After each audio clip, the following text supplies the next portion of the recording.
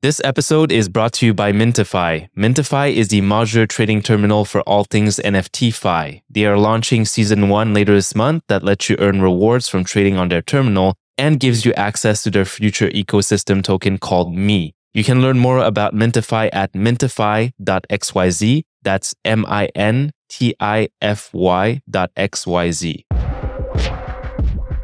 Hello everyone, this is Martin Hu. Welcome back to another episode of the show. My guest today, super excited to have him on, is Mr. Kevin Rose. Kevin is a serial entrepreneur and tech venture capitalist. He is the co-founder and CEO of Proof, an NFT ecosystem which encompasses the Proof Collective, Moonbirds, Oddities, and recently Mythics. Kevin is also a partner at True Ventures. Over the years, he has been featured on the cover of Inc. magazine, Business Week, and more. Time magazine calls Kevin one of the top 25 most influential people on the web, and Bloomberg lists him as a top 25 angel investor. Kevin founded the social news site Dig, the intermittent fasting app Zero, and the meditation app Oak. He also served as the CEO of Hodinky and a general partner at Google Ventures. Needless to say, Kevin has had quite the professional parkour. He is a genuine and passionate human being who isn't afraid to swing for the fences.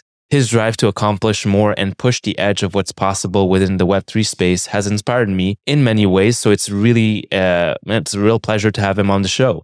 In this episode, we cover a wide variety of topics. We talk collectibles, NFTs, Proof, Mythics, Grails drop, but we also touch upon his meditation practice, his passion for photography and film cameras, instilling confidence in his kids, and much more. Hope you enjoyed this one as much as I enjoyed recording it. So without further ado, here's my conversation with Kevin Rose. Kevin, great to have you here. Welcome to the show. Yeah, thanks for having me. Appreciate it.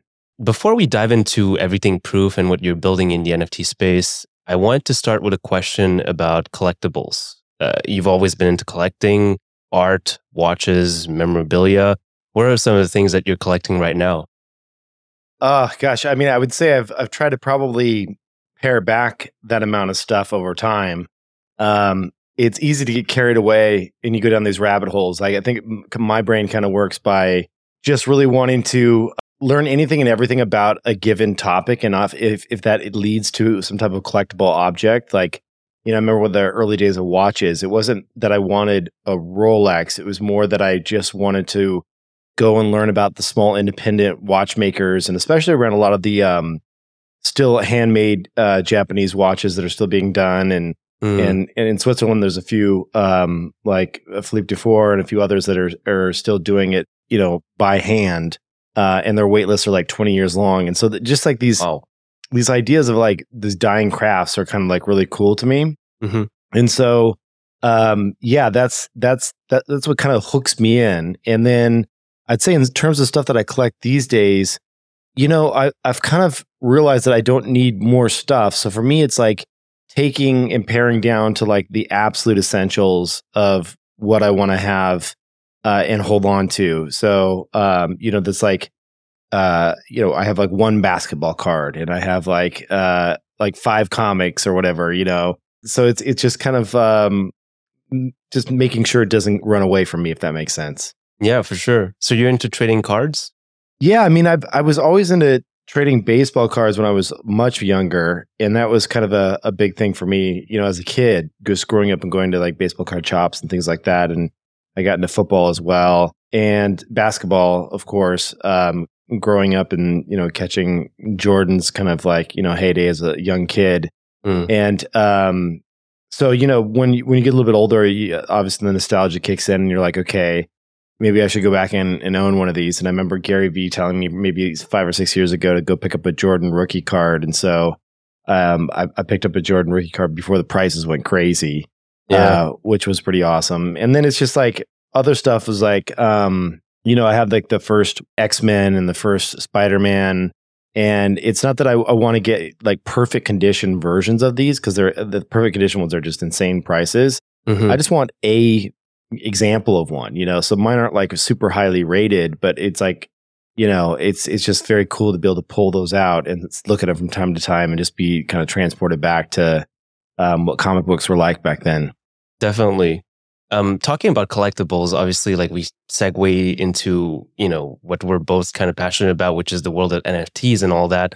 I was just wondering how you're thinking about collectibles in, the years to come, if ever we reach a point where like these collectibles are tokenized and you can just redeem it as a physical object. Do you think there's still going to be concepts like PSA, like conditions of certain things?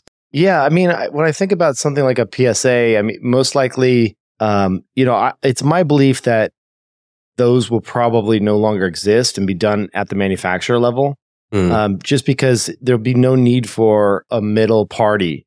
We'll want proven perfect provenance from the manufacturer themselves. And so, an example of that would be like in a future world, 10 years from now or whatever it ends up taking, a baseball card will be released as the manufacturer will print them and say, okay, we made 1,000 of this particular rookie card. 157 of them came out as perfect 10s. We've put them in, encapsulated them, and are storing them in perfect condition. And here's the digital representation of that particular type. If you want to redeem it, you can burn that NFT. We'll take it in and we'll send you and ship to you the actual physical version of that. If not, you can keep it stored here and you'll have the ability to resell that NFT to someone else without ever having that actual item ship or be moved.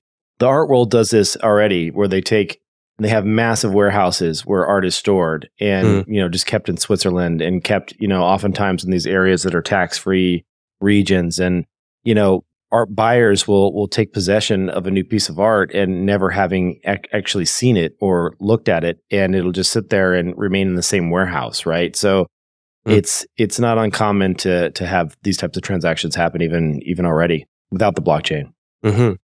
Well, I want to say to you, like, congrats on the recent launch of Moonbird Mythics. The art and the storytelling, the art are absolutely on point. We see the IP being built step by step where, pieces of the puzzle start forming the bigger picture. Can you tell us a bit more about this collection and how it fits into the broader proof ecosystem? Yeah, for sure. I mean, the Mythics for us, we always wanted to do a kind of follow-up collection to Moonbirds. And we had done a collection with Gremplin, but that really wasn't our, homegrown collection. That was the oddities were just something that Gremplin had created and launched as a fun free giveaway that we did shortly after we launched Moonbirds. And so, Moonbirds for us was a chance to go out and just really experiment with what was possible during that time. When it launched, shortly thereafter, we were in something that people were calling CC0 Summer, which was this idea that Creative Commons artwork could spread far and wide by the memification of art and this idea of the remix culture and people creating derivative projects based on the original. And so, we saw that happen many times over. I mean, because probably close to 100 different kind of, Moonbirds-esque projects that freely were able to use the IP and spread, the project around. This go around, we wanted to extend the ecosystem with higher fidelity art. So the first time around, it was, very much 8-bit style art. Something higher fidelity, something that where the actual people that collected and held the NFTs would fully own the IP in a non-revocable way. Not even we could take the rights away from them, which I think is essential given a lot of the collections still have the ability to remove the rights. And, we just wanted to have an experiment of what it would be like if we could create a community of people that were builders. And so for us, we have kind of Moonbirds being the collectors PFP, meaning people that are really into collecting NFTs and art. And we wanted to lean into this idea of building and seeing what we can do. And we're just at the early stages of all this, but you'll see a lot of these kind of guilds form around the different traits and much like our parliaments formed around the different Moonbird collections for various reasons and different kind of initiatives. You'll probably see the smaller sub-communities forming around the Mythics as well. And also do a lot more storytelling on that side of the house and lean into it. We've done some animated shorts that have done quite well. So you'll probably see us doing more dabbling and experimentation in that area as well. Yeah, what I really like are the mechanics of being able to choose which mythic you'll bring to life with the hatching of the eggs and all that. It really gives the holder the opportunity to pick a mythic that represents them and to participate in the creation/curation of the collection.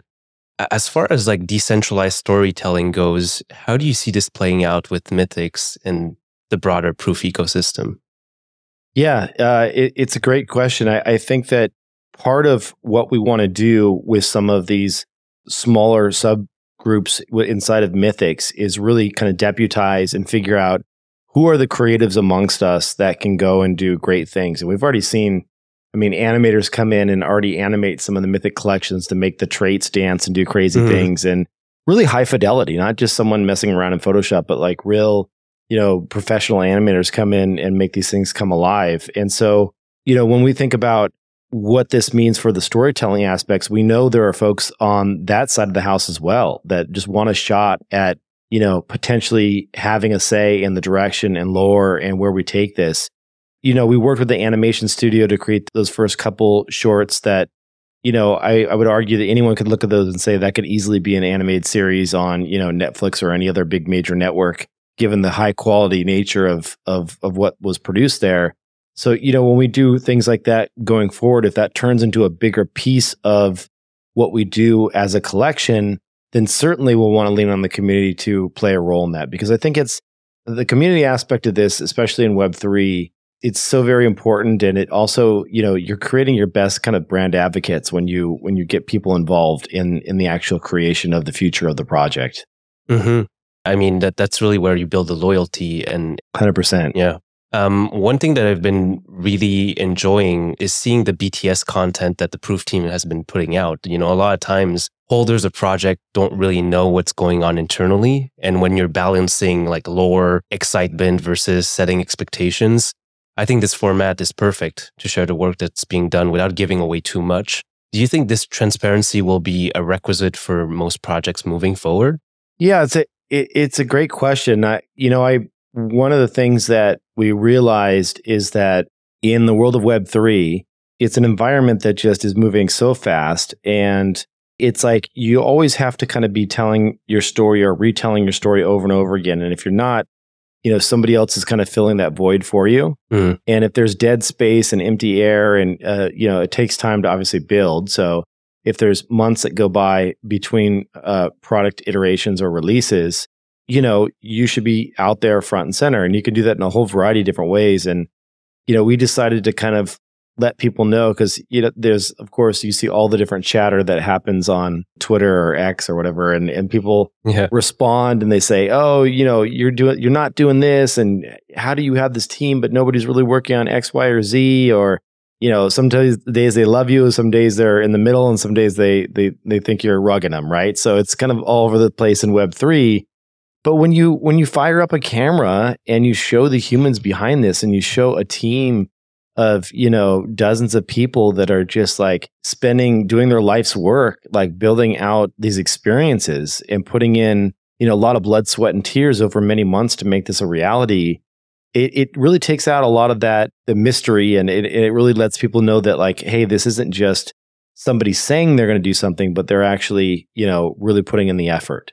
Which I think goes a long way because, quite frankly, there are a lot of, given this is cryptocurrency and the things that we've seen over the last few years in terms of, FTX and a whole slew of different things, you never know what's going to happen or who's doing what with the resources and funds that have been, allocated towards their organization. So I think just showing who we are behind the scenes gives it a little humanity and lets people know, put a kind of a face to it all, which I think is quite nice. And for sure, it's fun for you guys too, because, I'm sure you're going to look back at this in like 10 years and you'll be like, it's so cool to have all this documented. Yeah. Yeah. It's going to be fun. We have so much footage that, a lot of it hasn't even been put out yet. And it's kind of fun to look back at, I remember when we were talking about like choosing, Justin and I were debating out like, the eggs hatching and like choosing one of the mythics. And, that was done probably 8 months ago, and so it's like some early footage of stuff that like, maybe not 8 months ago, but definitely at least 6 months ago. And it was like some early footage of stuff that we'll just look back and we have captured and saved and, it may not see the light of day, but we'll have it and put it online at some point. Yeah. How did you come up with the name Proof, by the way? Did you have other names in consideration, or did you just like, that was like a name? I think it was just a lot of, there was a lot of people using like proof of this, proof of that, and, proof of stake and proof of work. And I just thought, it would just be I'm a big fan of like very simple names. Like the things that projects like I built in the past have been, like Proof and Oak and Zero and Dig and Pounce and, just things that are just like single words, not a whole lot of syllables, just like really, really kind of something, that's easy to grok. And this just check those boxes. Looking back at the initial launch of Proof Collective, I feel like the magnitude of what can be accomplished here is much greater than what you initially foresaw. Maybe you can correct me on that if that's not right, but how did the success or scale of Moonbirds and Mythics impact your initial plan or vision of the project, because it's now a 10K plus community versus what was originally like thought out as like a 1K community? Yeah, it's I think that anyone that says in the early days we weren't just kind of figuring this out in real time, I think we were all like that as For projects. Sure. And when we launched Moonbirds, I remember it was just because we're like, nobody really wants to use those proof passes as their PFP. Let's just do something fun. And we wanted to launch them and have a handful of like little utilities that would go along with them. But it was never like, we never really expected them to be that big. Like we never really expected them to go and kind of like see the volume that we saw over that year post launch, of people trading them, and how somebody paid $1 million for a single one, and it was just like crazy. And so it just goes to show you kind of a lot of it was right place, right time, but I wouldn't even say that. Like in some sense, it was kind of wrong time because it's like you don't want to live up to that hype is just so impossible. It's just impossible. And so we learned a lot. I think it's, that was, we didn't really expect it to be as crazy and demanding. And so we went from this kind of nimble company that was putting out things and launching things with a few people to being like, holy hell, we really need to staff up here because the demands are quite substantial and we don't want to do anything half-ass, And so one of the things that we got some kind of initial pushback on is, we canceled like things like, Project High Rise, which we were developing for a few months, and some other stuff that we were kind of working on because it didn't meet our bar and our own internal bar of quality. It was kind of like all hands on deck. Let's figure this out.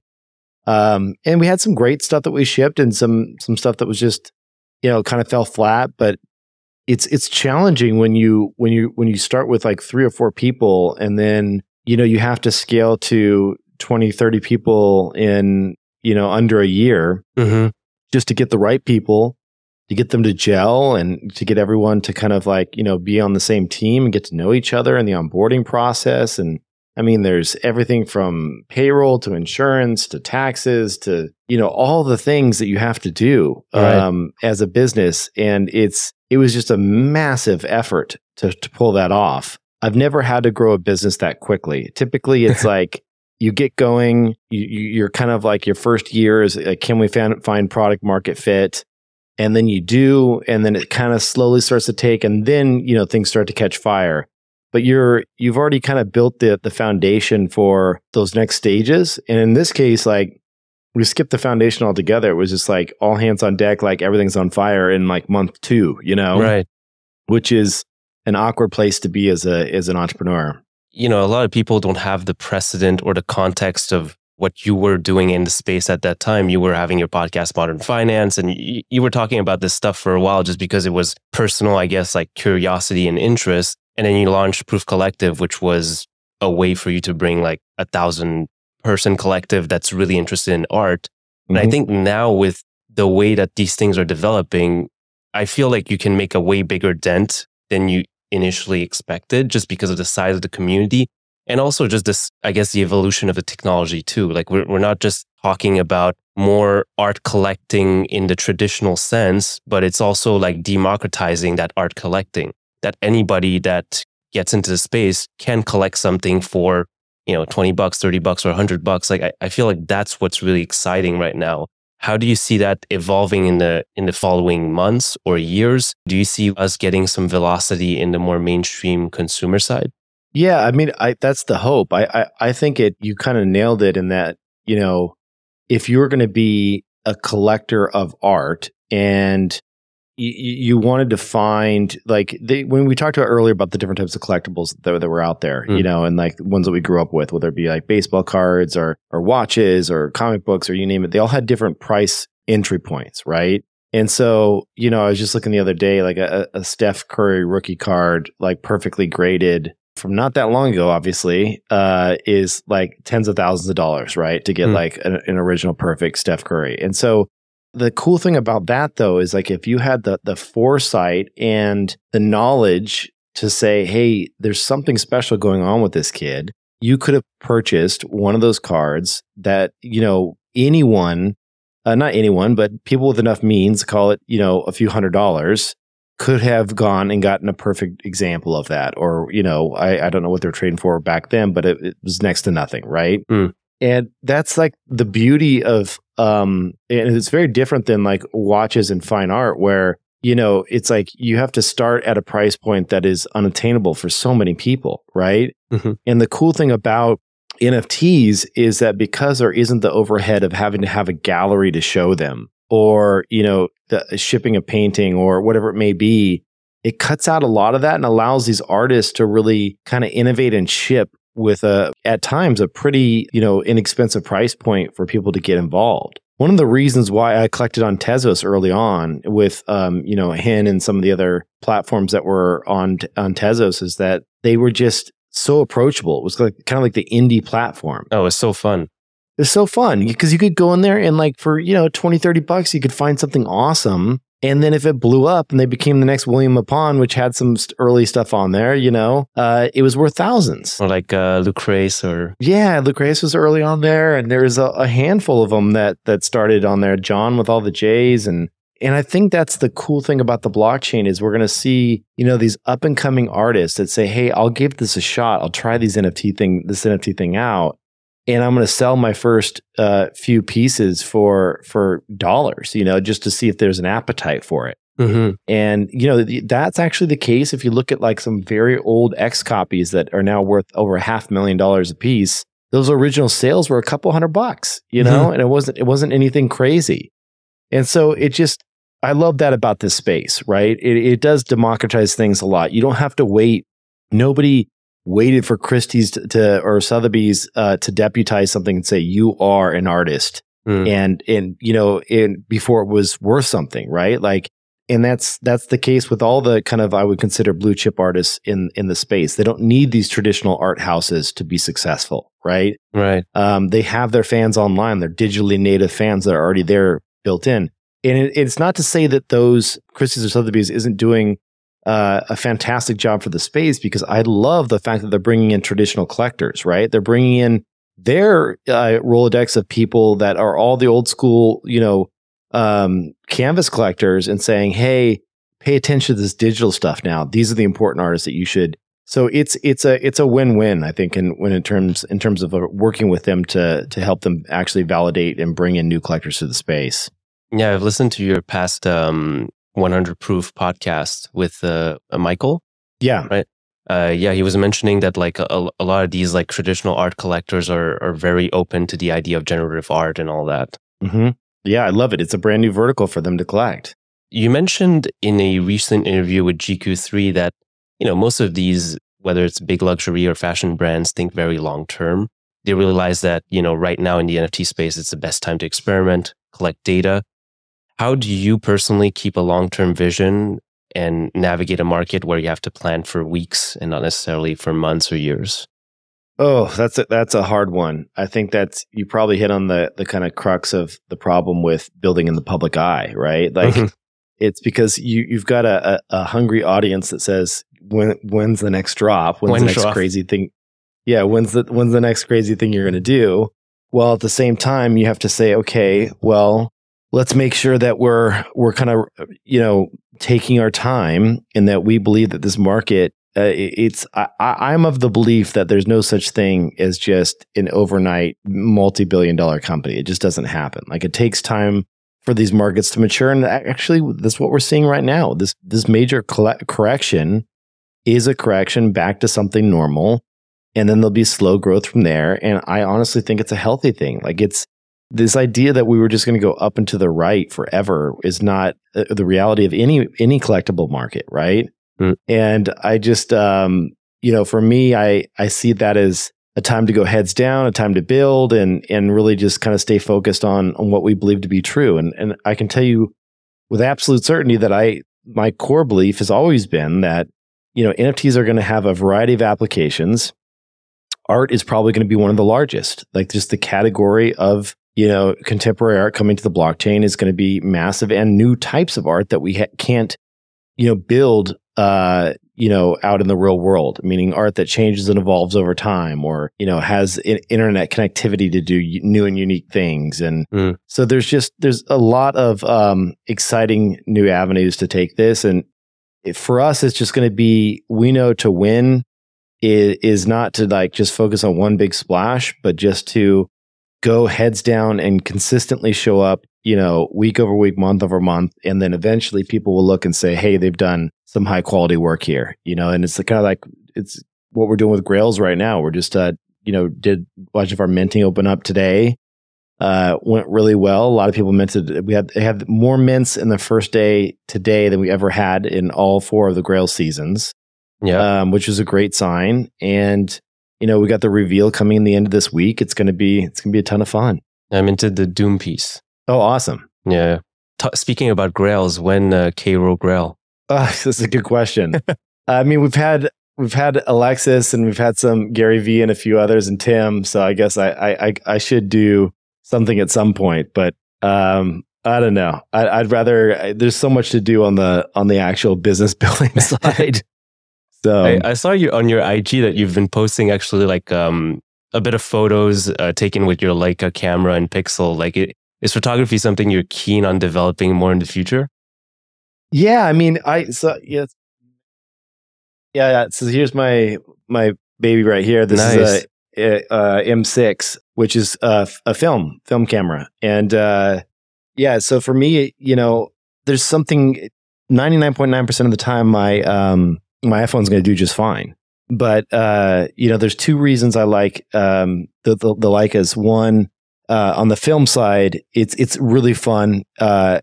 It's like a surprise. It's like opening up a pack of cards or something, like, for the first time when you were a kid. Like, I went to Tokyo recently with a buddy of mine, and he was shooting on his Leica, on his M6 in black and white.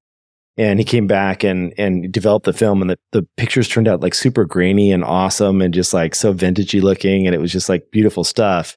So I love that. And I also like, on the digital side, Leica puts out the monochrome series of cameras where they custom build a sensor that is only monochrome. So you can't even shoot in color if you wanted to. Okay.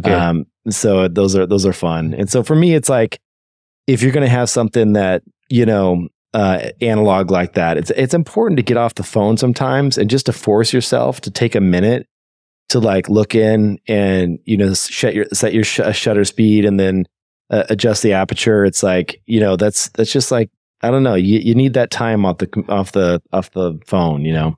There's a mechanic feeling to it that is very hard to appreciate if you're just on your phone. Because on your phone, like, you can take like thousands of pictures, like just by pressing the button, and then you see all of them. Like, there's so much quantity of content that you don't appreciate that specific moment that you captured. That's exactly right.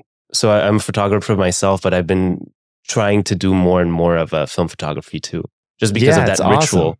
Yeah, a buddy of mine was telling me, and this is my first roll that I'm putting through this camera here, but like a buddy of mine was telling me that he sends it to a development house, that they just send you back your negatives and just high resolution digital files.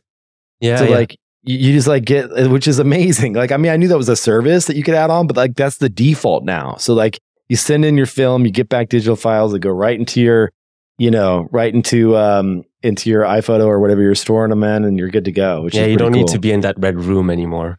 Right. Yeah. Yeah. Or even do the conversion scanning or anything. It's all done. Right. I've been following your content for a while, with the Kevin Rose Show, the Random Show with Tim Ferriss, Foundation, Modern Finance. Just seems to me like you have a certain ease when it comes to interviewing guests. Did you always have this knack with communication from an early age, or is it something that you developed? Oh my God, no. Throughout your career? Oh, well, I appreciate you saying that. I think it's still a work in progress. For me, the thing that most people don't know is I'm naturally a pretty introverted type person. I was at a friend's birthday party last night.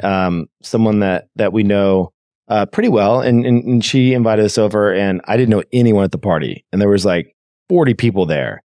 And I looked over to my wife, and I'm like, "How do we talk to people? Like, what do we say? Like, where should we walk up? Like, what's a good icebreaker to like meet new people? Because we just moved out to LA not too long ago, and I was like, we should make some friends. Like, what do we say, And so, I tried it a few times, walked up to a few people and said a few things, but like, I'm just like, for some reason, I have like a mode when a camera comes on, I can kind of turn it on. And then I think the other big thing is that one of the things I was very fortunate enough to grow up in the Bay Area and be surrounded by a lot of entrepreneurs. And so, when I had, whether it be Jack Dorsey or Ev Williams or Elon Musk or any of the big greats on my podcast in the past, they were friends, but they were also just like, you realize that when you work with these people, they're very sharp, of course, like sharp entrepreneurs, insanely sharp, but they're also human. Like they make mistakes, they mess up, they make wrong product decisions, they roll them back, they have to issue apologies. Like nobody's going to have like this perfect. And once you kind of realize that, you're like, oh, you're just a normal human like me. And then all of the anxiety around, oh my gosh, I'm sitting down with Elon Musk goes away. And you can just like have a normal conversation and be like, hey, Elon, like what comic books did you read growing up? Which was actually one of the questions I asked him. And he was a huge comic fan. And he went off for like 10 minutes about his favorite comic books, And it was just like, that type of stuff where it can be a more natural conversation versus something that's totally scripted. And I used to have all my notes and everything and be like, okay, yeah, this is the question. And those are good to like have a high level of kind of where you want to take things. But at the end of the day, I think the best stuff is just the stuff that just is like super casual. Like if you were sitting down with a friend for a beer or something, Yeah, right. That's why, like, I think the random show with Tim works so well because it's just you guys like riffing. Oh, we're excited. Tim just hit me up a couple days ago, and we're going to do a live South by Southwest show this coming year. Oh, no way! That's awesome. So we're probably going to have like a venue that holds a few thousand people and just do a crazy show. So I can't wait. Looking forward to that. I'll be there. Awesome. It should be fun. I mean, I'm shifting topics left and right here, but since we're talking about things that are not necessarily related to like proof or NFTs and all that, I know you're big into health and wellness. You're an avid meditator, right? Can you tell us a bit more about your meditation practice? Because I know you mentioned it a couple of times on a Tim's random show, but never went into like full detail about how you go about it. Yeah, for sure. I mean, it's been a very important part of my life, at least for the last, I'd say 2.5 years or so. And I think with meditation, there are so many different ways to go and dabble in this arena. I remember when Calm first, or not Calm, when Headspace first came out as an app, maybe, gosh, I can't even tell you now, maybe 15 years ago or something like that, a long time ago. It was like very early, iOS app, like for meditation. And I was drawn into it. I was like, oh, this is really cool because I had read some books on meditation. And then I got really lucky because there was a San Francisco Zen Center, which was right next to my house in San Francisco, which was a very famous Zen center. And it was actually the one that Steve Jobs used to meditate at way back in the day, which is crazy when he lived in SF, which it's right there on Page Street. If you ever want to find yourself in San Francisco, it's a beautiful building. It's worth stepping into the bookstore there and whatnot and just checking it out. But,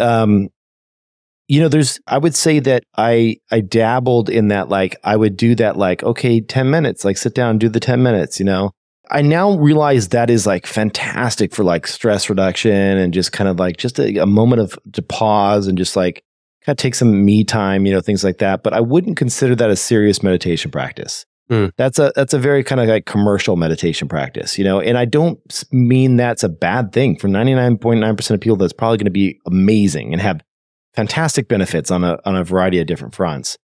I started taking it seriously during COVID, and that's when I picked up a version of Zen called Sambo Zen, which is a very contemporary kind of non-religious version of Zen. It was started in Japan, and I was introduced to an instructor called Henry Schuckman, who's a Zen master that lives out in the United States, and started studying underneath him. And that's when I really started to take it seriously and said, okay, I'm going to go for it. Go for it, meaning like I want to experience, I want to take this practice seriously enough to give myself a shot at different types of consciousness that come with people that take meditation seriously. And they have many different words for this type of state that you can enter into. But more seriously, meaning like you spend more time just sitting, or? Yeah, I think it comes down to spending more time sitting, also working with an instructor to help like, I would say, fine tune your practice. It's like little tweaks here and there of like, oh, have you considered it? So I work on something called in Zen. They have these things called koans, which are these little questions that don't really have answers. So the one you'll hear, probably the most famous one, is like the sound of one hand clapping, right? Like those are Japanese koans, and or like your face before your parents were born, or something. That's right. That's right. Exactly. That's another very famous one. And so there's hundreds of them, right? There's like 500 and some or something like that. And so they all have, they're all answerable in front of a Zen master. And so, but you have to be able to, this is all going to sound crazy. I'm not really sanctioned to be able to talk about this type of stuff, but like you practice to where you obtain these states of consciousness that where there will be answers for these types of questions. And that's what I'm kind of going after. And so for me, that means a minimum of 25 minutes a day on the cushion, and hopefully 55 minutes. So 2 25s and a 5-minute walking. And then at least one 7-day silent retreat per year, hopefully 2, nice. Which is just nonstop meditation for 7 full days. So, they say to kind of get to that world and to have a shot at it, you need anywhere from 5 to 25 years of solid practice to pull that off. And I haven't obviously obtained any type of enlightenment or any type of awakening in any way, but I will say that I can tell you once you kind of hit that 20+ minute mark, it certainly does. It's like that lighter version that you were doing at 10 minutes with calmer headspace, amplified by like 10x. So the returns are much greater in terms of just the way you carry yourself and the way that you react to things. There was 2 days ago, I was standing in front of Target outside waiting for an Uber, and 2 guys started getting into a fight right in front of me. Mm-hmm. And one guy pulls out mace and maces the other guy in the face. And this is like 5 feet away from me. And they start fist fighting, and like they were like falling to the side. And like my reaction was like so weird. It was like I didn't have this like fight or flight. It was just like a sense of calm. And I was just like, okay, well, how do I separate them? And like everyone else is freaking out around me. And the only thing I can attribute it to is just sitting on the cushion and just kind of just being like, not really, my reaction brain isn't hitting as hard as it used to. Like, it's not like, which is actually really good for business too, because it's like the comments don't sting as hard because, at the end of the day, you say, well, did I put in a full day's worth of work and give it my all and give it my best effort? And if the answer is yes, you can sleep pretty well, because you just can't please everyone on that front. But anyway, a long story short is I really love Zen. I think it's, that for me, it's been, it's such a simple practice, and there's not a whole lot to it, but that's kind of the point. Mm-hmm. And if you put the time on the cushion, it's a beautiful thing. So what did you say to those 2 guys fighting? They ended up breaking it up themselves. I just wanted to make sure that someone really wasn't hurting the other person. I really didn't want to get sprayed with mace, and they were kind of more wrestling than they were hurting each other. And I was like, okay, nobody like shank somebody with a knife or something else, You came up to them and then you hit them with like, what's the sound of one hand clapping? yeah, exactly. Just stunned them both in their tracks.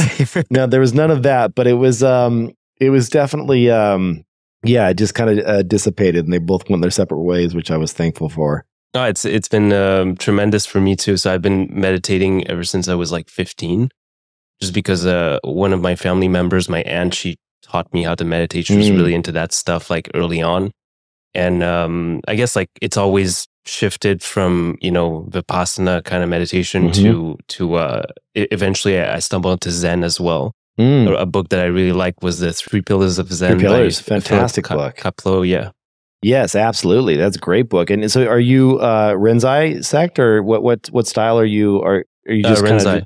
of? Okay, sweet. So you study koans as well. Yeah. I mean, I've studied them, but by myself. So that I think that the next step would really to have like a real instructor to guide me on those things, because all these things are so elusive, right? Like you can put them in writing, but like it all depends on your personal interpretation of them. And then you can sit, let's say you're sitting and you're meditating for like 30, 40 minutes, you can have a very trance-like experience. And then you think like you're enlightened, and then you start like chasing that high, and you then can't chase it. It'll disappear. Exactly.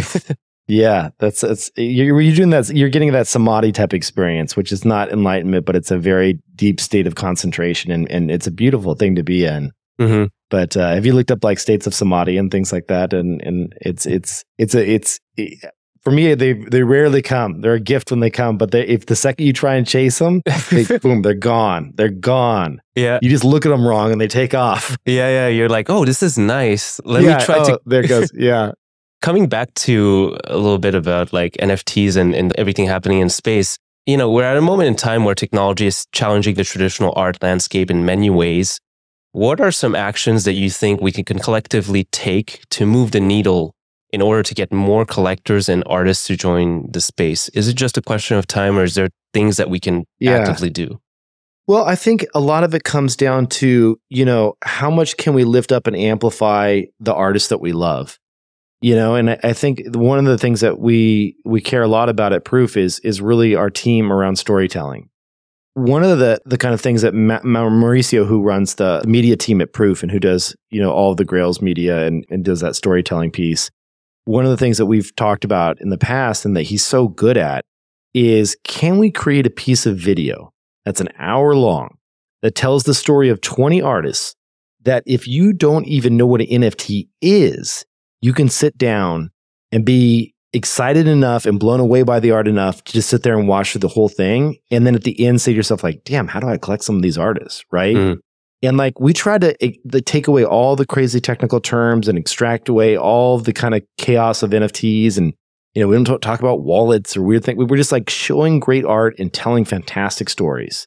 And the more of that we can do, like, the better place I think we're going to be. And so, I love these people like Cosmo and some of the others, big collectors that go out there and they take the time to, like, multiple times a week where they'll say, here's my up and coming artist of the week. And this is somebody doing something really cool. And like, that to me is how we bring in, these collectors, is by showing them that this isn't just commodity trading. This isn't just how can you make 5X in 2 weeks.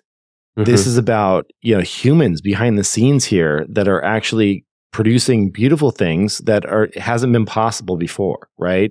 Right. And so that's the exciting piece. I don't know that I have a perfect answer for you, other than I know what I know how to do personally, which is, the media piece that hopefully we can lean into more of and just continue to tell these stories. And I'm hoping this is going to be a cyclical market that, like we've seen with cryptocurrency, where the next time we see, the tide rise, it's higher than the last time, right? And we bring in more exciting people, and the narrative shifts away from this being scammers and a difficult to use, place, to it being more about, wow, art is moving on the blockchain, and this is a durable thing that they can understand the value in, I love that. And I like the ethos that you formed with Proof early on, and eventually with Moonbirds as being the art collectors PFP, because of the collective. Personally, I've been introduced to amazing artists I would have never heard about on my own. And you're positioning yourself as a media company, making content to educate people and bring more exposure to these artists. And I draw a parallel here with Hodinky, which, you were the CEO of, because you guys did kind of like a similar thing where you were creating content around timepieces to establish the brand as a leader in the market. Do you see traditional art players coming to Proof for advice on entering the space, or what's happening with NFTs and all that? Yeah, I mean, there's certainly a lot of the bigger houses. Like, we've done a collaboration with Pace Gallery, and we've had conversations with a lot of the big, some big athletic brands, other big galleries there's a bunch of people that are NFT curious and they just like kicking the tires and they say, hey, tell me more. Maybe we could do something small to kind of put our toe in the water and see if there's anything here. And so I've been really inspired by the last year of that, seeing some of the big names out there, whether it be Louis Vuitton or Gucci or other big brands come in, Adidas and Nike and them doing these drops.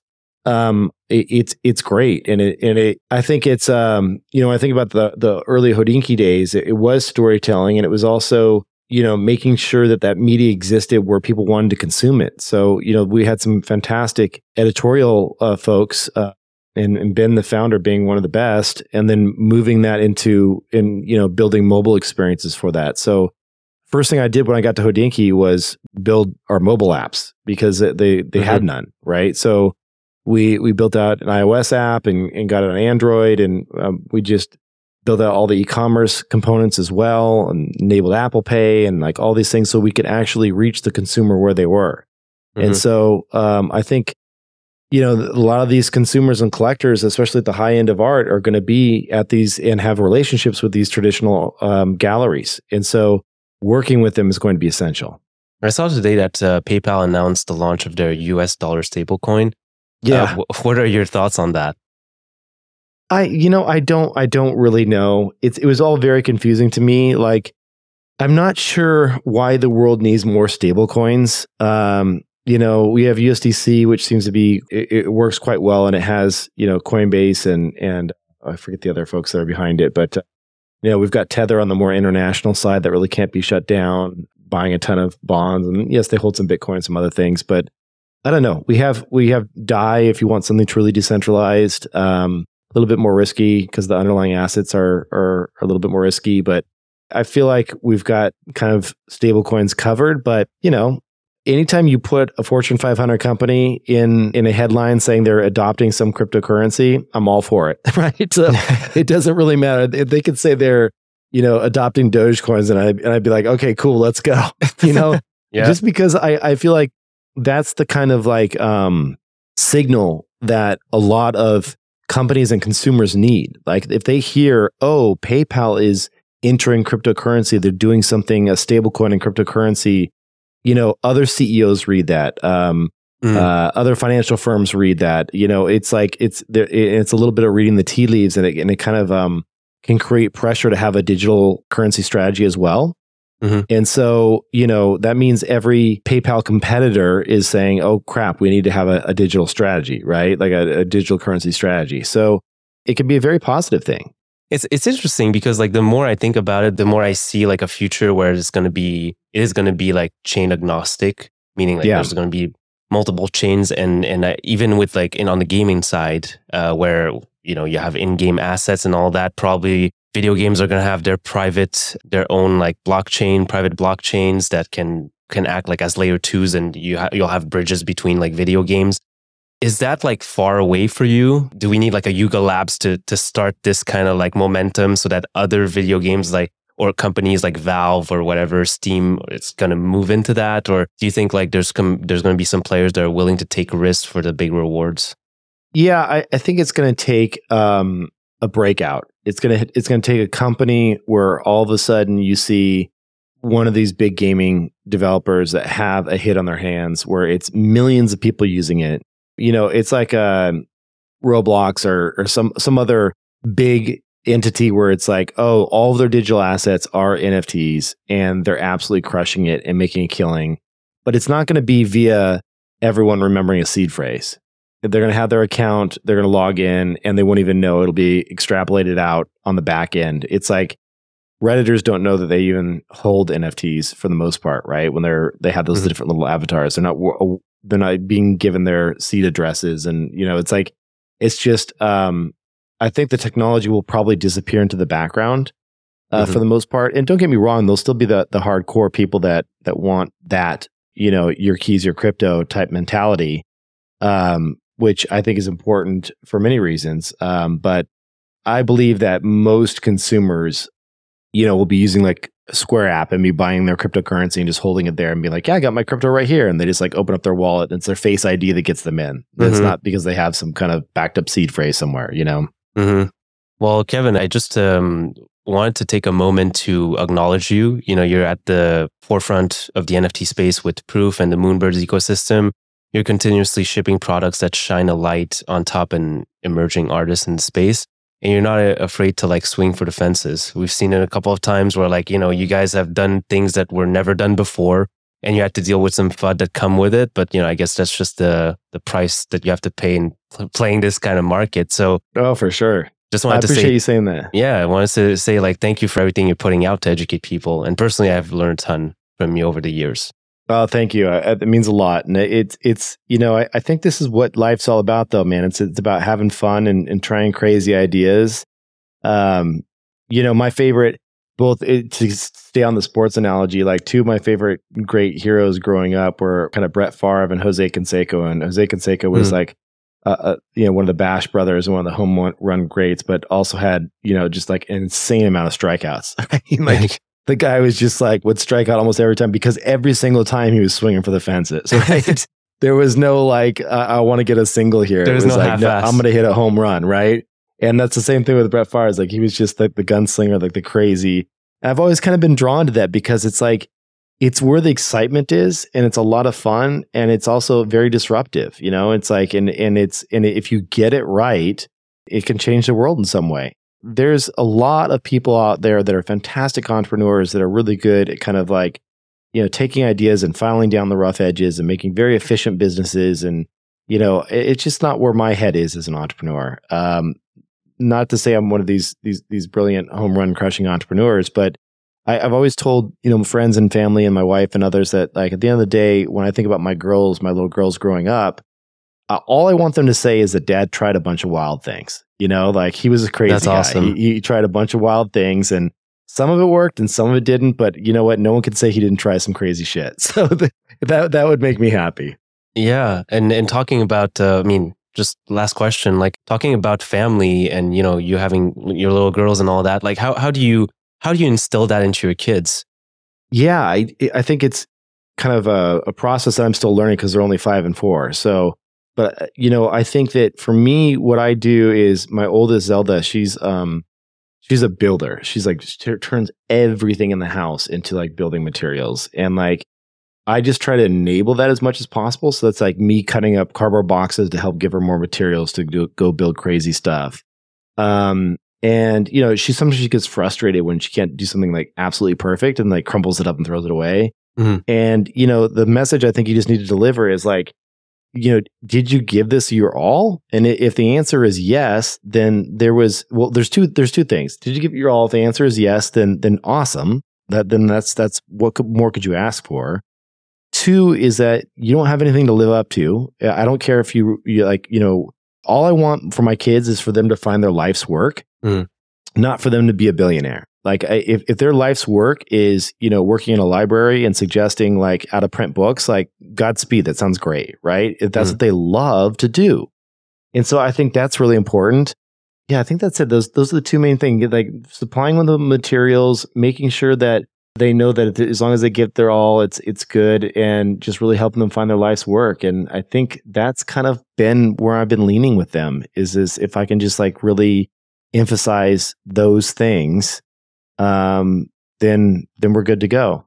I think it was on a Andrew Huberman podcast recently where he talked about long-term sustained motivation. And he said like the best way to, well, what the studies have shown is that the best way to keep motivation and to instill motivation in children is to compliment them, not necessarily on them being gifted or talented, but compliment them on the effort that they're putting out. Yes, 100%. Yeah, I mean, because that's the most important piece. I always think of it in terms of like the landing of the SpaceX rockets.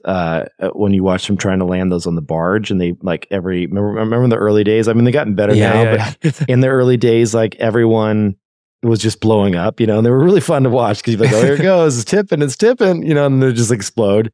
And I just, you know, in my head, imagine if those engineers were like, oh, damn it didn't work. I'm out. I'm done, you know, like I'm not going to do another one.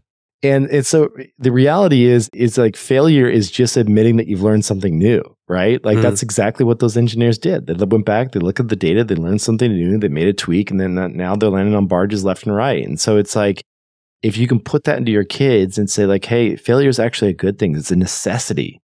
And not try and protect them from it, not try to shield them from it, but let them make mistakes, I think is going to be so useful. But that said, don't get me wrong. I have no doubt my kids will eventually be going to therapy for one reason or another. it's just going to happen. Like there's always this, we're going to screw them up somehow, but I think, you just got to try and take whatever mess ups my dad and mom put on me and fix those and try and pass my next best version of myself going forward. And hopefully they'll do the same thing for their kids if they decide to have them. Amen. Well, Kevin, it's been a blast having you on the show. Thank you so much for taking the time, man. I appreciate you. Yeah, thanks, Martin. Same to you. And keep up the meditation work. Glad to hear you're practicing. It's awesome. Thank you. All right, take care. That's it for today's episode. I hope you enjoyed this show. And if you did, please consider leaving a rating or review on Apple, Spotify, or any other platform you're listening on. Your feedback is always super helpful. So if you take 13 to 35 seconds of your time to share some thoughts with me, I'd really appreciate it. Thank you again for listening, and until next time.